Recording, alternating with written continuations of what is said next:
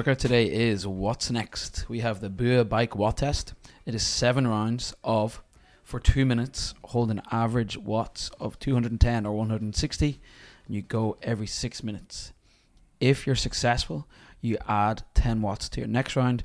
If you're unsuccessful, you reduce your watts by 10. You reduce your target by 10 watts. There's an RX Plus option today as well, where you start at 240 or 190. I think the first thing we have to talk about here is what are watts? What are watts?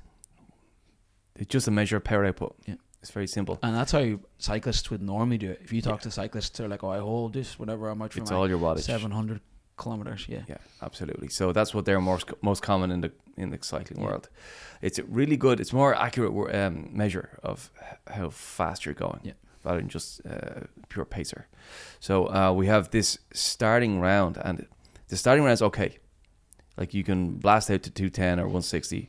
For most people, that'll be fine. But then when we start adding and the fatigue starts accumulating, that's where it starts getting harder. Nice. A really famous test. Whenever I was much more competitive in CrossFit, it was real trendy at the time to do 20 minutes average watts. And there's some lads I know were doing that for 20 minutes, like up past the 250, close to 300 watt mark. Yeah. Which whenever you sit on and try this, you're like, oh, that is, the pain tolerance is just freaky, isn't it? Yeah, it is, yeah.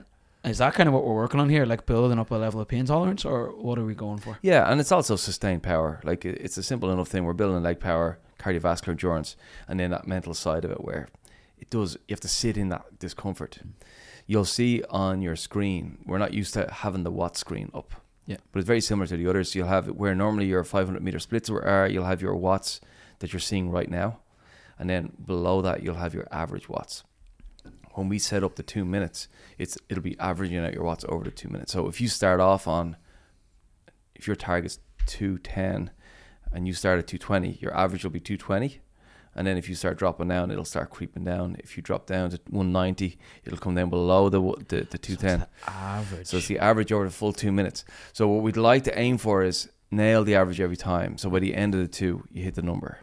If it's above it, you're okay. If you're below it, it's a fail. Yeah. And then you have to reduce your next time by 10. Interesting. Does your damper setting have a major impact on this? It all has an impact, yeah. So if your damper's up, your power will be up. If your RPMs are the same. So is this one of those things where over the 7 rounds, as if you nail every round, say you start at 240 and then you go 250, 260, 270, 280, like by the time you get to that 280, 290, will you probably have to put the damper up otherwise your RPM just ends up insane? Yeah, it's probably that. It's probably a better way to do it is to change the damper, hold the RPMs. Right. Yeah. So I know myself and Amy did a good bit of testing on this. I went out and tried and hit the number from the start, and what you'll see is that the average kind of creeps up towards it. Slowly up towards it. Whereas Amy tried a few rounds where she blasted her watts higher. So the average was... So she started with a higher average, and then she could slowly reduce over the 2 minutes, and then the average reduced down to the number. It was slightly less stressful because you're not thinking, oh, I need to get there. It's like I'm still holding above. But it does mean you have to start every round at a hard pace. So it's another way to do it. So what's the best way to get fitter? I think you could say that you should, get the highest watts every time. But what might happen is that in the later rounds, you won't be able to hold. Can't do anything. Yeah, because you've spent all your money at that point. So I think hitting the average every time, bang on, would be the best way to get fitter. And if you think that feels a bit too easy, you should start the RX Plus and just give yourself a harder challenge.